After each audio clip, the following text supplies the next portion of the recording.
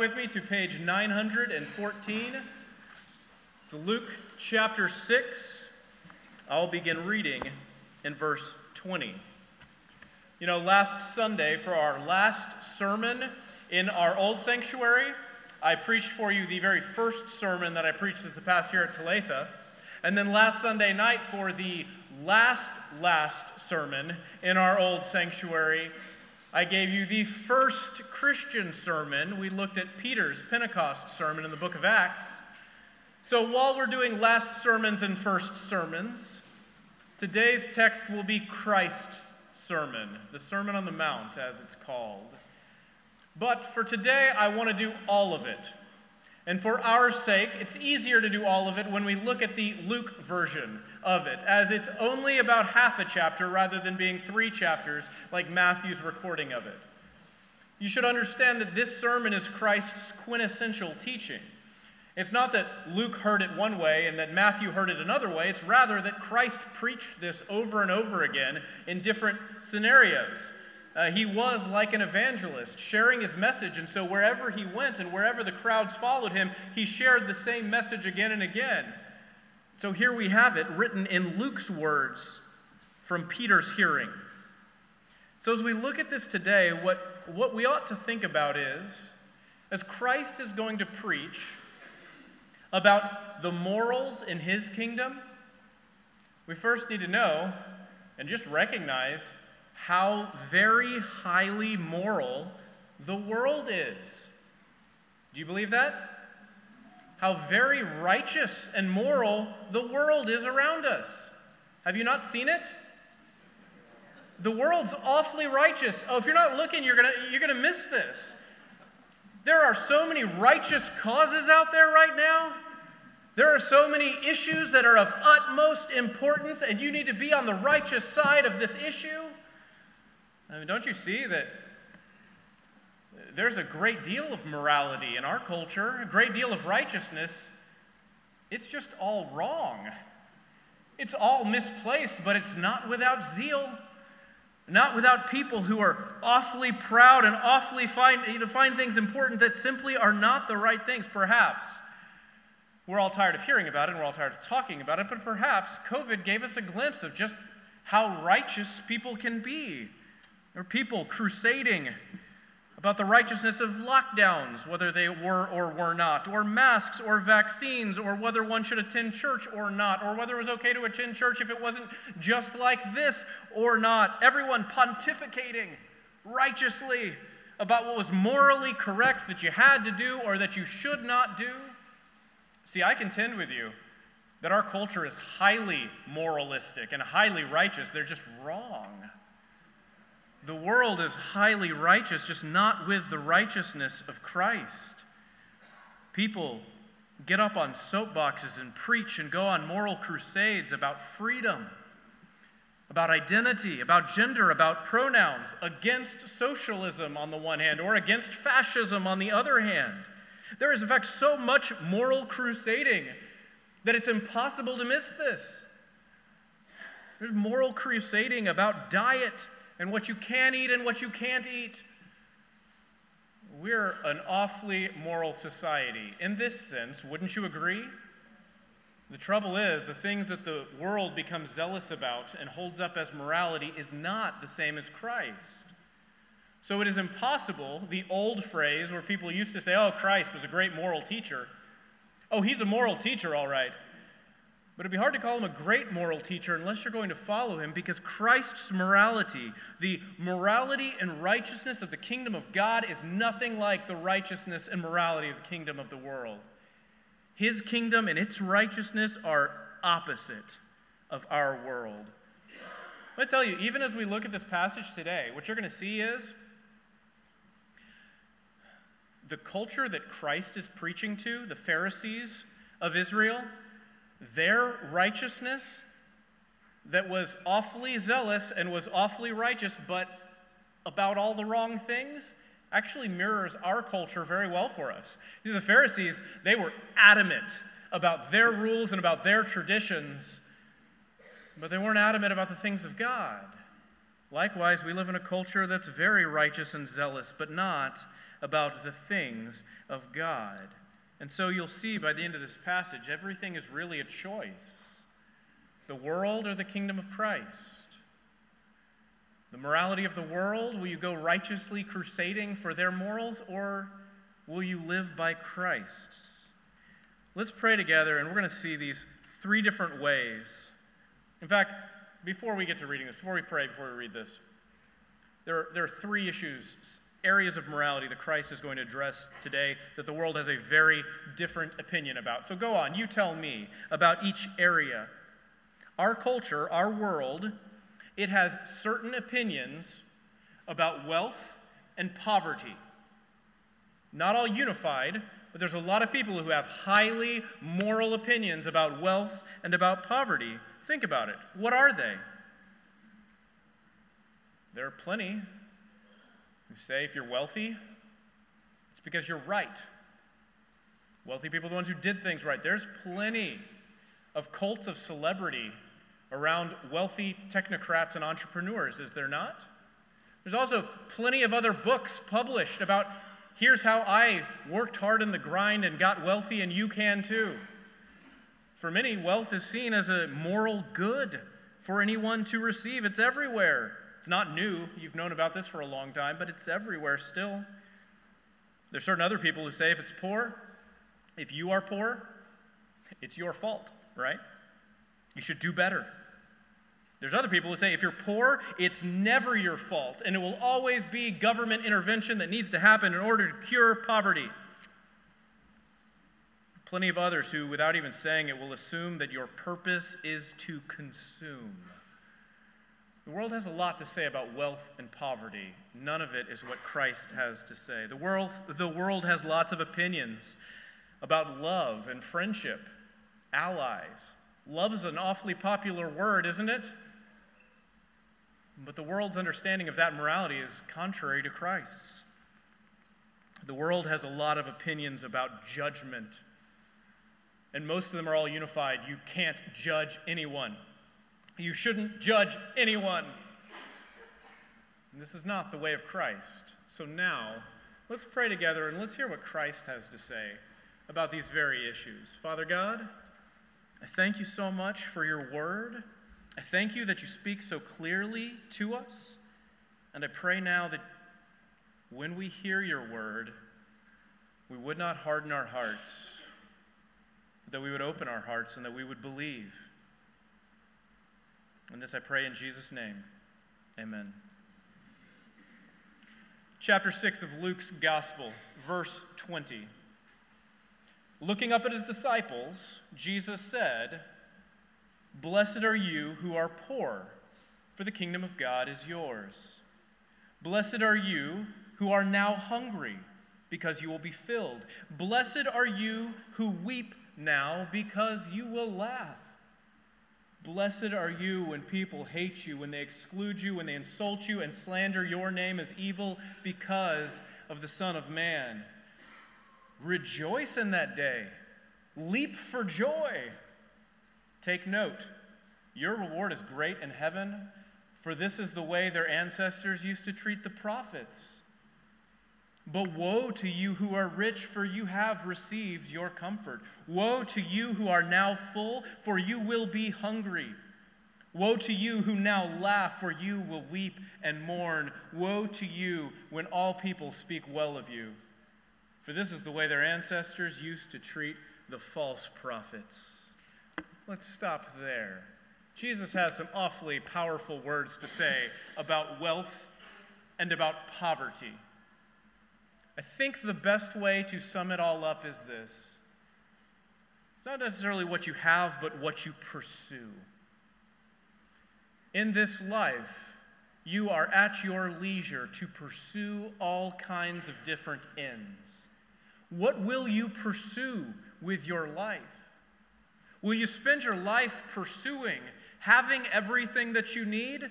Comfort? Will you spend your life pursuing being full, laughing?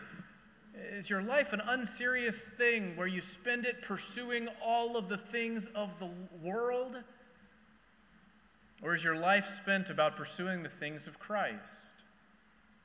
I don't think what Jesus is teaching here, especially if you understand this along with his same teaching in Matthew, the Sermon on the Mount, I don't think his teaching is that you're automatically wrong for being wealthy or you're automatically wrong or right for being poor. Rather, I think the answer is, what are you pursuing in this life? If you dedicate your entire life to pursuing the things of this world, you can get them. But then you'll be empty. You'll have had your comfort and it will go. Or you can spend your life pursuing the things of Christ, and then you will have them. That's what Jesus is teaching. There's only the two options. You'll see a similar teaching in John the Apostle, in the book of Revelation, when he speaks to the church at Laodicea. In Revelation chapter 3, he calls out by a word from the Spirit of God, and he says, y'all, that church in Laodicea, I know you guys well, and y'all are out there saying, we're rich, we're blessed, we have everything we need. But then Jesus speaks to them and says, but I'm telling you, you are poor and impoverished, and you have nothing. Jesus says to them, I counsel you to come to me and to buy from me. See, the church in Laodicea, they were doing fine. They were building all kinds of buildings. They had everything that they wanted. They were dressed finely. When they ate, they ate. The church in Laodicea had everything that they need, and they were rejoicing in this. But Christ said, you are not pursuing me. You're using everything that you have, your time and your wealth, to pursue the things of this world when you were supposed to be pursuing me. So Christ says, I counsel you to come to me, to come and purchase from me, because the things that Christ will give them are enduring forever. And the things that they can buy in the world will all fade away. Dear congregation, it might be strange to say this, but the application for each of us today is this. Find your poorness. You need to find your poverty. You need to sacrifice what must be sacrificed to pursue Christ. It's not to say that it's wrong for you to be wealthy. If God's blessed you, God bless you indeed. And to be sure, it's awfully easy to get around and to do things when you have more than when you have less. But the calling for you, dear Christian, is to seek first Christ's kingdom and his righteousness. And let everything else worry about everything else, and let Christ provide for you as he provides for you. Perhaps one application for us is this. So today, children, my children's age, any of you in elementary school, middle school, high school, the surveys today, when you ask, apparently, not you guys, but when you ask other elementary school, middle schoolers, or high schoolers, the surveys today are that, when you ask, hey, what do you want to do with your life? The top answers are no longer like, oh, doctor, or even athlete. Now the top answer is always YouTuber. I'd like to be a streamer. As my favorite streamers and YouTubers out there, I'd like to be an influencer. I'm going to get a lot of followers on social media. This becomes a preference for this generation. And you know what, honestly, the Dude Perfect guys seem to have it pretty good, right? I mean, they're a lot of fun. I'd hang out with them and eat a burger. They seem to be doing pretty well. God bless them. But I think perhaps for you, you ought not to pursue notoriety. You shouldn't pursue in your life followers. You shouldn't pursue in your life influence. But rather, I think the good life is in pursuing obscurity. What if, every child, every person, even as you grow into adult, everybody wants to be known, right? And wants to be known for something, whether you care about influencers or not. But maybe the better life for all of us is to pursue our own obscurity while we are pursuing Christ's notoriety. Perhaps the goal for us ought to be to make much of the name of Christ and little of our own name. Perhaps the better life is the quiet saint who seeks to help many other people trust Christ and doesn't care at all who knows their name or anything about them. I think this is the life of Christ. Perhaps the greater preachers, perhaps the greater pastors and missionaries are the ones that you never heard of, but who are serving faithfully. Perhaps the ones that are great in the eyes of God are not the ones who had great ministries, but the ones who had to go about raising support for themselves and live impoverished, but for the sake of seeking many lost sheep of Israel, many lost ones of Christ. Let us no longer care about wealth. Let us no longer care about fame, but let us seek Christ and his kingdom. This is what he thinks about wealth. Not that the poor are good and need to rise up and take the wealthy. Not that the wealthy are good because they've done right. But that we ought to leave behind the system of the world and wealth altogether in order to pursue Christ in everything. Where is your heart? Dear congregation, find the poorness of your heart for the sake of Christ. The world has a lot of opinions about wealth, yeah? I tell you, the world also has a lot of opinions about love, does it not? Well, let's see what Christ has to say about love. Verse 27. Jesus said, "But I say to you who listen, love your enemies. Do what is good to those who hate you. Bless those who curse you. Pray for those who mistreat you. If anyone hits you on the cheek, offer also the other. If anyone takes away your coat, don't hold back your shirt either. Give to anyone who asks of you, and find someone who takes your things, and don't ask for them back. Just as you want others to do for you, do the same for them. If you love only those who love you, what credit is it to you? Even the sinners love those who love them. If you do what is good to those who are good to you, what credit is that to you? Even sinners do that. If you lend to those from whom you expect to receive, what credit is that to you? Even sinners lend to sinners to be repaid in full. But you love your enemies. You do what is good and lend, expecting nothing in return. Then your reward will be great, and you will be children of the Most High, for he is gracious to the ungrateful and the evil. Be merciful, just as your heavenly Father is merciful." This is a powerful passage, and it's at this point that Jesus' morality is starkly different from the world, and maybe even uncomfortable for you as well. When you hear him say, "Give without expecting in return. To the one who strikes you, let them strike the other cheek as well." But after all, what did you think love was? What did you think love was about? Jesus says, what good is it? Who cares if you love people who love you? It's like, oh, good for you. Have you loved your children? I should hope so. That's what Jesus says. Have you loved your children? Would you like a gold star sticker for loving your own? What Jesus says is, why don't you start now loving those who are not your own? Who is going to go and love the difficult children in this world? Who's going to go and love those children who have no one else who is loving them?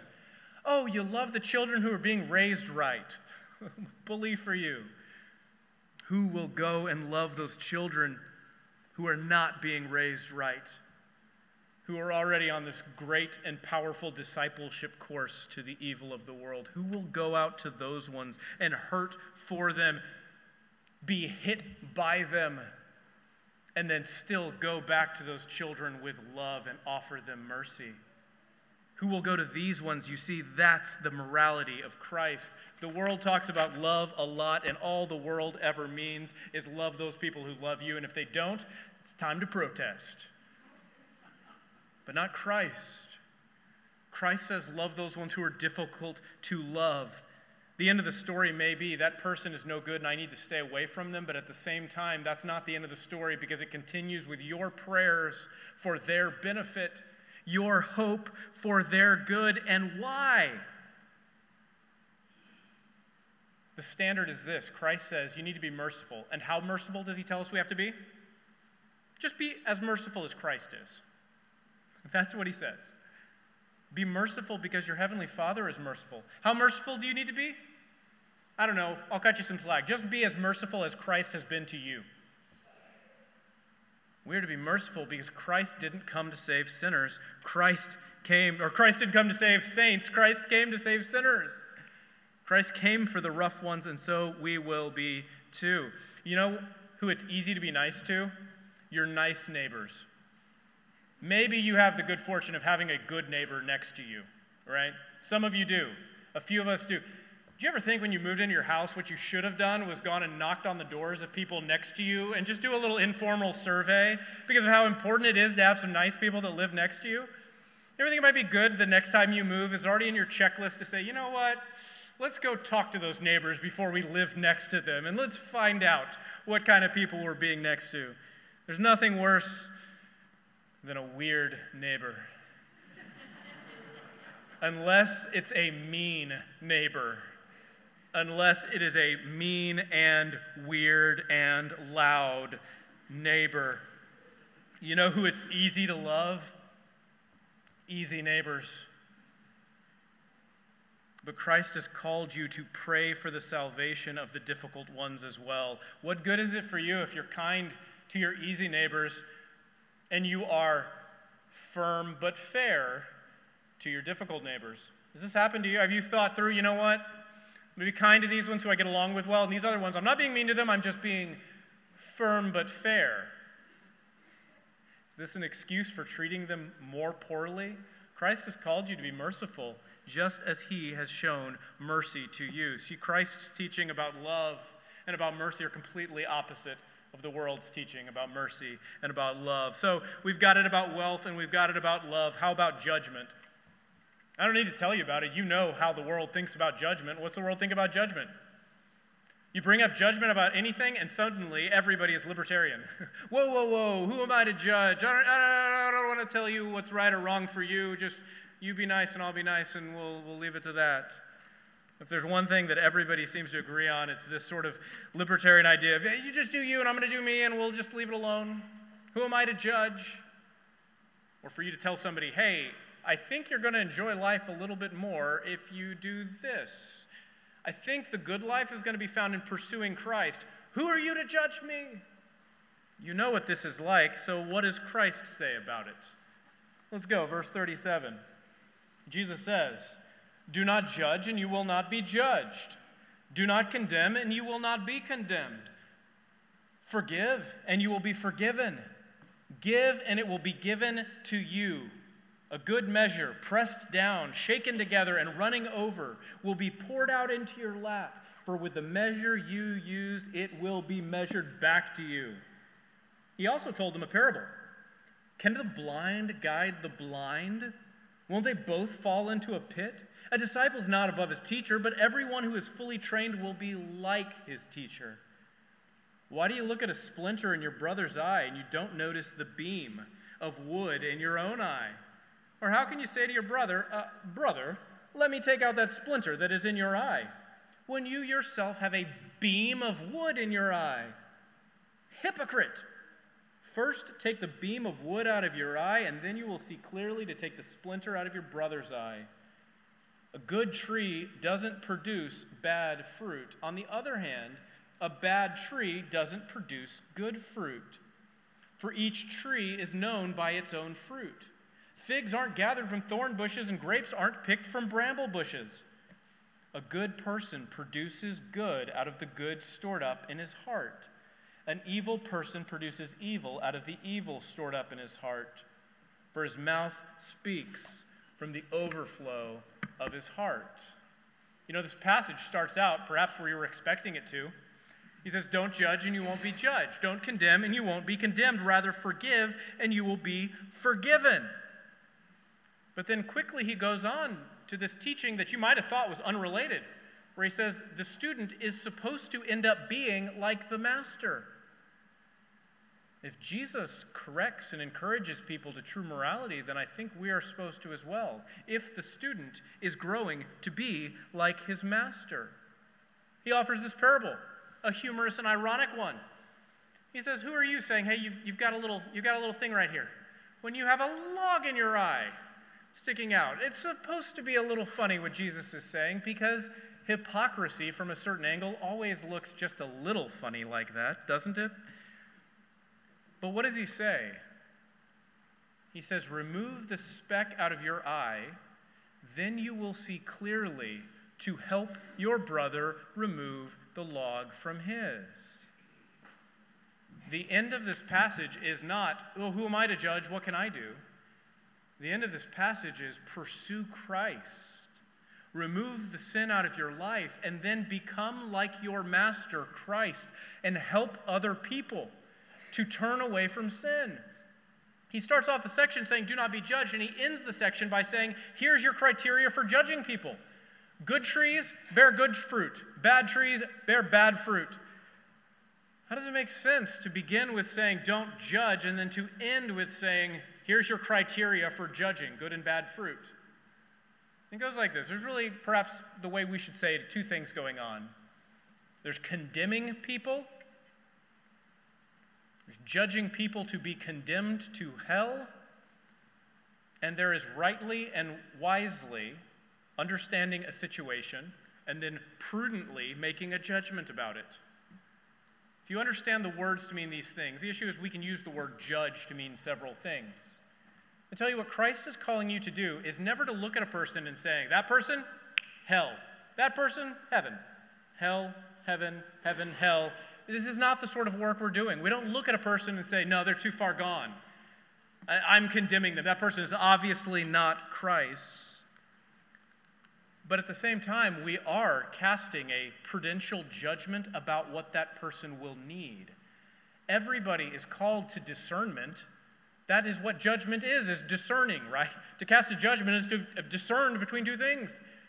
Wisdom, discernment, decision is important to be right in the Christian life. God has called you to cast judgments on where somebody is in their faith and what you ought to do and how you can help them, but not to condemn them. Do you see the difference? And by way of contrast, the world is the exact opposite. The world would be quick to condemn, but slow to cast wise judgment. The book of Proverbs, I really like Proverbs a lot. The book of Proverbs is all about wise judgments. In fact, it's about the first few chapters, it's the king saying to his sons. It's a father to his sons writing down the book that says, boys, listen to me. Listen, sons, just find all of your attention, boys, and steer it towards me and listen closely. Not everyone who wants to be friends with you is worth having as a friend. Listen, sons, the king says, not all girls are good girls. Not all of them are the kind you should go after. And that's the wisdom of the beginning of Proverbs, is him saying, you've got to judge these people by your fruit. By their fruit? Who are you going to let near you? Who are you going to draw in close to your life? But what Christ is saying here is this. You need right judgment for yourself. You just don't need uneven scales. You're not supposed to be we all have an internal scale that's born into ourselves, right? And we all judge ourselves just a little easier than we judge everybody else. If you're serious with yourself, you know this to be true. We all go just a little easier on ourselves than we go on anybody else. We must not and no longer do this. Instead, judge with Christ's scales. We are sinners in need of mercy, and as you repent, go and offer this mercy to even more people. As you see and as you go through this, you see there's really only two things you can do. There's only two ways to be. Let's finish this right here, verse 46. Jesus says, why do you call me Lord, Lord, and you don't do the things I say? I will show you what someone is like who comes to me, who hears my word and who acts on them. He's like a man who builds a house, who dug deep and laid a foundation on a rock. And when the flood came, the rivers crashed against that house and couldn't shake it because it was well built. But the one who hears and does not act is like a man who built a house on the ground without a foundation. The river crashed against it and it immediately collapsed, and the destruction of that house was great. It can seem to us sometimes that we're building a house sort of in the middle.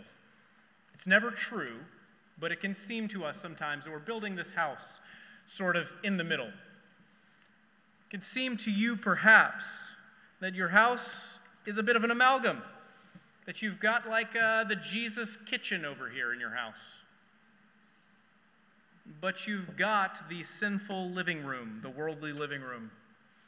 It can seem to you that parts of your life, parts of your house are built for Christ, but other parts of your house you have built up to maintain the secrecy of your sin. And friends, it must not be. With every action that we do, we are building a place for us to live. We're building a life. Every action that you've done, every decision that you're making is one more stick to hold up a building. And where is that house that you are building? You've already been building it all these days. You know where it is. There's no such thing as a house on half a foundation. It's as good as a house on no foundation. Friends, please build your house on Christ. Build your life on Christ. Today, plant the foundation of the repentance of sin. Put up the walls of your house. Make it cozy by church activity and being active at a local church. Add yet more to your house by seeking after other people, by praying for your neighbors. Build your house on Christ today by being slow to speak, by being slow to become angry. Every sin that you do builds you a house in this world. But you, my friends, are called to build your house in Christ.